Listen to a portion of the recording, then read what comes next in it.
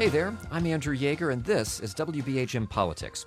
Whenever you buy something at a store, that sticker price is not all you pay. There's sales tax added on top of it. In Alabama, a portion goes to the state and a portion goes to local governments. For a small town with a big retailer, that can be a major source of revenue. But stores do close, and when that happens, it can mean a hit to city coffers. It's what happened in Fairfield when a Walmart closed in 2016. Irondale faces a similar situation after Sam's Club announced in January it would shutter a store there. How do smaller cities and towns cope when a significant source of tax dollars disappears? Well, we'll dive into this. And joining us is Eddie Penny. He's Fairfield's City Council President. Councilman Penny, thanks for being here. Thank you for having me. And also, Irondale Mayor Charles Moore. Mayor Moore, good to have you here. Well, it's nice to be here. And Megan Randall. She's a research analyst in the Urban Brookings Tax Policy Center at the Urban Institute. Megan Randall, thank you for joining us. My pleasure. Mayor Moore, I want to start with you because Irondale is the most recent case around Birmingham where this happened. And tell us about the day when you found out Sam's Club was closing. Yeah, it was quite a surprise. We woke up that morning, had our usual breakfast, and went about our day till about 8:30. The employees were called in to Sam's Club that morning and were told then, it's the first that they knew, that the store was closing. About 20 minutes later, I got a call from their governmental relations person saying that they had closed the store or made a decision to close the store. So it was quite a surprise, quite a shock, and a big hit to our town. How much of a hit is it to Irondale? Well, it was huge for us. Sam's Club was the largest retailer that we had, single retailer in the town. We figure it's going to be about $1.4 million to our budget, which is approximately 10% of our retail sales tax budget. Councilman Penny, Walmart announced that they were closing and closed before you entered office. Give me a sense of what you thought things would be like with that, and what have things been like now that you're actually in office? The Walmart closing for Fairfield probably took about 40% of our tax revenue, and it's just been devastating to the city. You come in with the idea in mind that you want to, the most devastating hit that it had for us was the services that we were able to provide to the citizens. The only way we could cope with it was to make drastic cuts, and all those cuts really came in the service area that related to providing service for the citizens. What sort of services have you been cutting? Well, we've had to have personnel cuts across the board. The street and sanitation department was basically cut down to about 3 employees. The community center had to close all those employees there, and potholes, striping of line, just general services that the citizens need, garbage pickup and that kind of thing. It's just been devastating in terms of what you can provide for the citizens. Megan Randall, I want you to bring you into this. I know this is a very broad question, but Councilman Penny mentioned service cuts, but in general, how do you see cities and towns respond when they have something like this happen?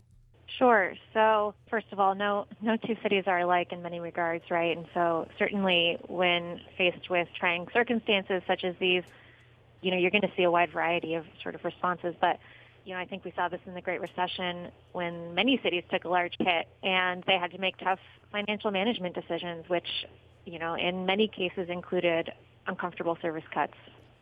There are some cities, I think, that have tried to find ways to increase efficiency so that the cuts don't have to be quite as deep, but that's difficult to do, right? That's not an easy recipe you can slop on anything per se. Certainly, when we see cities having to make those types of cuts, some cities have tried to turn to the future and turn to different strategies that they can implement for creating more sustainable economic development plans and strategies. And so when you're dealing with an urgent fiscal crisis, there are going to be uncomfortable decisions that cities have to make, but there's definitely room to look toward policy options for, preventing similar circumstances in the future. Yeah, we'll get to some of that strategy in a moment. But Charles Moore, I wonder, at this juncture, just a month or so in, what's the discussion like among leaders in Irondale about approaching this situation? Yeah, we are just a month into this big hit that we took, and we're still figuring it out. But I think Megan was right. I personally think the whole face of retail is changing drastically and rapidly, and it's something that we're all going to have to be looking at. I mean, we just have this impetus now to do it right this moment, but we are working through the struggle short term. Long term, I'm very optimistic that we will come out of it and we will be better and stronger for it. I think that'll require diversification and not reliance on the big box retailers. We have an economic development task force that's looking at all the options that we have to begin, and I've just been in office for a year now, so we're just starting that process. But how we can put things in place that will prepare us for the future and for the long term. But I'm optimistic long term. Short term, it's a little bit painful. We've been fortunate that we've not had to make any direct cuts so far. We're just early into it, but we're being careful about our attrition and our staff, and not going out and replacing all those immediately until we see how the dust settles on this. So belt tightening in the meantime, it sounds like. Right. Eddie Penny, when we're thinking about Fairfield, we talk about Walmart being the most recent case, but this is something that has happened to Fairfield over the last 20 years. How, as a city leader, do you approach that, knowing that this isn't the first time Fairfield has been in this situation? Well, I agree with Mayor Moore. One of the things we have to do is just really get away from retail. Over the last 20 years, we've lost, in addition to Walmart, we've lost Kmart, we lost Sears, lost a Winn-Dixie grocery store, Food World grocery store, Bruno's grocery store. We lost CVS pharmacy, and recently a Burlington clothing store. All the stores that I just named really are having trouble retail nationwide. Sears is in serious financial trouble. I just recently saw where Winn-Dixie is the parent company Winn-Dixie is going to file bankruptcy. So we also lost Radio Shack. I forgot about them. A lot of those companies that I named, under the best of circumstances, from a retail standpoint, they would have been going out of business anyway. We have to find a way to continue to survive without being so dependent upon on the retail industry and on the sales tax. What do you hear from constituents? What are folks in Fairfield saying about this, or have said about this over the last couple of years? The number one thing that the citizens talk to me about, when this is a complaint, but they would like to see it come as a grocery store. We currently don't have a grocery store in Fairfield. As I mentioned, at one time we actually had 3 large, thriving grocery stores. Once those 3 left, Walmart was the primary grocery store for our area, because at the Walmart Supercenter, it also was the primary drugstore. That Walmart business contains so many business within that one store. Now, the 2 complaints that I get is they would like to have a grocery store. We'd like to have better services, which include better police protection, fire protection, and improvement in street and sanitation. Well, Megan Randall, certainly the idea of efficiency has come up, cutting services. The one thing I haven't heard is raising more revenue or taxes. And granted, Alabama is adverse to any increase in taxes culturally. Do you see cities or towns go after that route coming out of a situation like this? I mean, sure. Like I said, cities are going to vary in sort of the responses they have to economic crises such as these.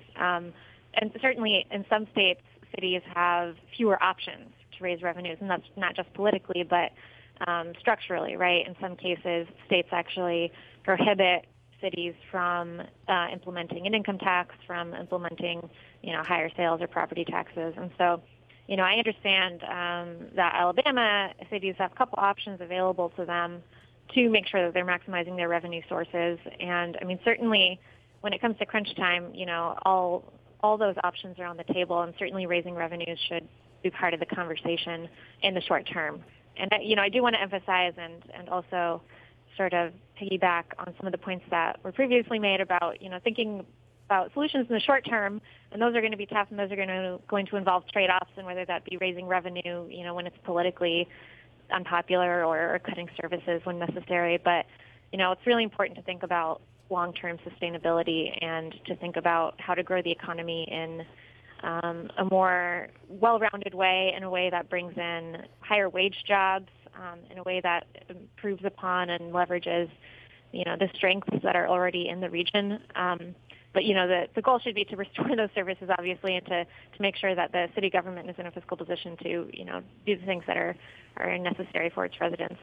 Well, how do you do that? How do you make that shift in strategy? Because I'm thinking, if I'm a city leader, I would love to have a major retailer in my town that creates headlines when it opens. It gives me a stream of revenue. But, certainly we see how retail, big box retailers have been doing the last 10 years or so. And or how do we think about that differently when having a big box store seems to be very appealing? It's an interesting question, because I know in some other states have had sort of issues with cities even battling each other, right, for big box retail locations. And in fact, California, over the last couple of decades, has actually implemented a series of regulations that actually prohibit cities from sort of trying to outbid each other for big box retailers. And it's exactly for the reasons that we've talked about, right? It might seem appealing, and it might seem like it's an easy solution, easy source of revenue, good source of jobs, right? All of those things might be true, but at the end of the day, it's not enabling the city to invest in a skilled workforce, to diversify its economy.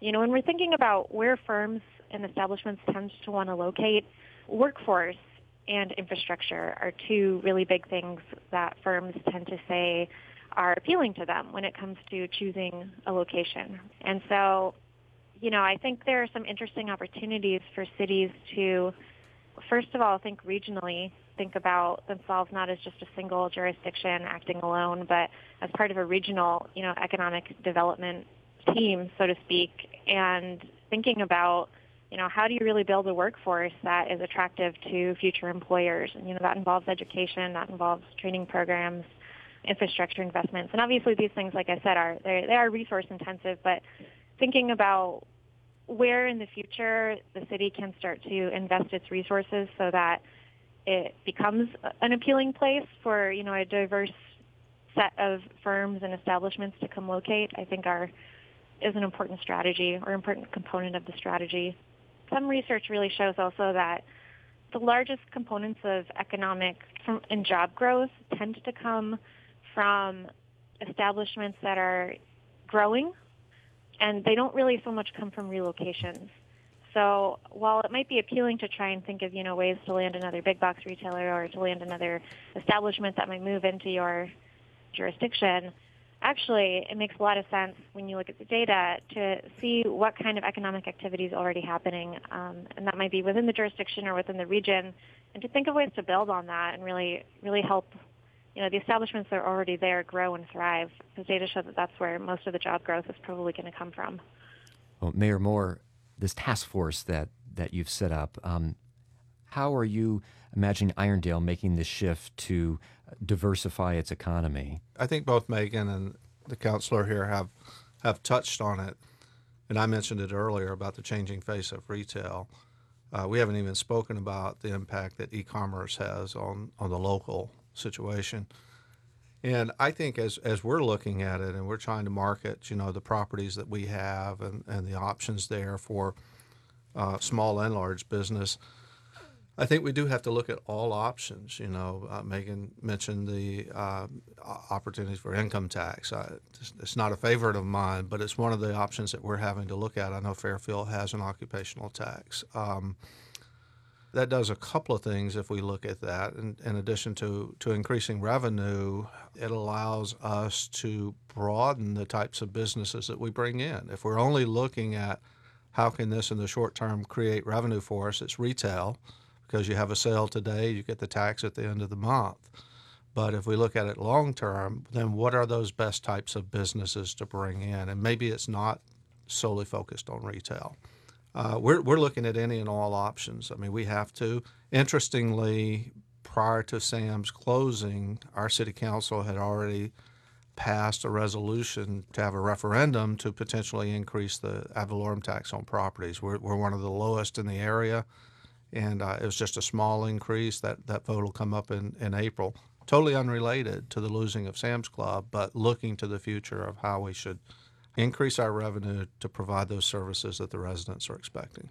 For Irondale, you weren't in office at the time, but Irondale, about 10 years ago or so, had its own Walmart close. That's right. Do you see any lessons learned, or thinking back on that situation, do you pull anything out of that applies now? Yeah, interesting. Walmart was right across the street from Sam's, and actually that shopping center has never fully recovered from Walmart leaving at that point. And I know Fairfield's facing a similar situation with the buildings there and the properties. One of the frustrating things in the short term is we don't have control of that property. Walmart owns it and controls it, and they move a little slower in decision making than we'd like to. We've had lots of inquiries. We know we need to move and strike while the iron's hot. The properties don't get any better or more appealing the longer you wait. So I think those are some of the lessons that we've learned from that. We've learned, hopefully, now the second time not to be as dependent upon them. Well, Councilman Penny, one thing it seems to me looking at this situation is you are part of a metro area. You're not out in rural Alabama. You are in the Birmingham area. I guess, are there opportunities, or do you see something that gives you in looking at this situation that you might not have otherwise? Being a part of the urban area helps us tremendously. And we have one asset that I haven't mentioned, which is Miles College. And we have to look at ways to try to utilize Miles College and help them to have assembly unpack as UAB has had on Birmingham. Yeah, we could certainly look at that. We are accessible to the interstate, and being a part of the urban area, we have a lot of traffic coming and going. We are bordered by Bessemer Superhighway on one side and the interstate on the other side. We have a lot of traffic that comes through, and we have to look at just have to be more creative in some ways. As it relates to taxes, as that was mentioned a little earlier, our taxes might be high. We already getting 10% sales tax. We already got the occupational tax, and we just recently did referendum on ad valorem taxes for the school as well as for some public works. So I don't know that that's an option. We actually we also have garbage collection service from the Republic, where the citizens have to pay $23 a month for garbage service. So, and given those circumstances, I don't know that raising taxes would be a good option for us.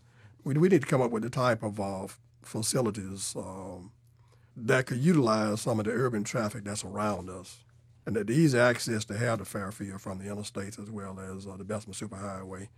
We also have a mall there that has been an attraction, but we've had a recent tragedy to that we have to try to overcome. So, even though Irondale's on the opposite side of the county, obviously, our needs and our concerns and our problems are just probably radically different from theirs, even though, we're in a similar situation with Sam leaving. We just need the type of attractions in Fairfield that could have the citizens of the surrounding areas to come in. As we wrap up this conversation, thinking about the next few months to few years, what are tangible things that you think leaders in Fairfield can do to try to steer the course in a more positive direction, given that there are a lot of financial hits? Well, the first thing we have to do is try to create a more positive working environment as amongst the politicians and eliminate some of the power struggles. There has been a lot of political infighting. There have been a lot of political. We recently decided to bring in a city's manager in hopes that could help eliminate some of that and have something better balance in terms of what we're doing, because that had created some controversy in its own. That's the number one headwind facing us now. We've got some severe financial concerns. We're going to have to try to come together to figure out how to get through this very, very difficult time period. Without generating some new revenue, it's going to be very difficult. Mayor Moore, what do you expect things to be like over the short term and looking ahead in the next couple of years in Irondale as you're trying to work through this situation? Yeah, the short term, the rest of this fiscal year, we've just got to be fiscally responsible. We've got to tighten our belts. Just because it's in the budget doesn't mean we can spend it. So we're already looking at all of those areas that we can make it through these next few months. Long term, I think there's a very positive trajectory that we're on. We have a lot of new house construction going on, which will obviously help us over the long haul with attracting business and that sort of sort of thing.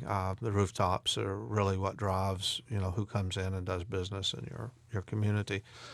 We're known for our luxury automobile business that we have there. We're kind of the luxury automobile capital of Alabama, really. I mean, if you want to buy a luxury car, we just opened up a brand new, beautiful Mercedes dealership there and have virtually every one of those. So we've got some strong pockets of things that will help us long term, in addition to our refocusing now on economic development and developing some of the undeveloped areas and revitalizing some of the areas that need to be revitalized.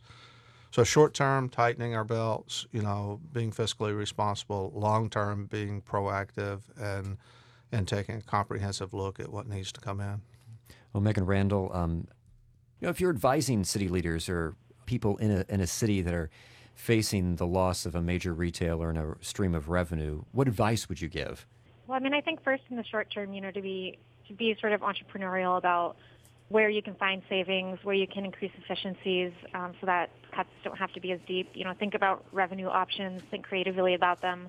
To be entrepreneurial both in the short term in those regards, but also in the long term, and thinking about, as I mentioned, things that are important to firms and are important to major employers, like having a talented workforce, like having good infrastructure, and to also not be afraid to think regionally and act with regional partners, to think about how you build an agglomeration economy, how you build a hub, and really leverage the talents and the resources and the assets that you already have there, because every city has something, and every city has, a number of assets that it can continue to build on. And, certainly to think about diversifying beyond these big box retailers, because there are other more sustainable ways to grow a place-based economy. That's Megan Randall. She's a research analyst in the Urban Brookings Tax Policy Center at the Urban Institute. Megan Randall, thank you for joining us. It's my pleasure. Thanks for having me. We've also heard from Irondale Mayor Charles Moore. Mayor Moore, it's good to have you here. Thank you. I appreciate it. And also we heard from Eddie Penny. He's Fairfield's City Council President. Councilman Penny, thanks for your time. Thank you for having me. And that's it for this edition of WBHM Politics. The show was produced by Gigi Duban and myself. Our theme song is by local Birmingham guitarist Eric Essex, and it's called Find Your Way. Let us know what you think. Send us a message through the WBHM Facebook page or tweet at us. We're at WBHM, or you can use the hashtag WBHM Politics. If you haven't subscribed, please do it. You can find us wherever you get your podcasts. And if you would, help us out by writing a review. I'm Andrew Yeager. Thanks for listening.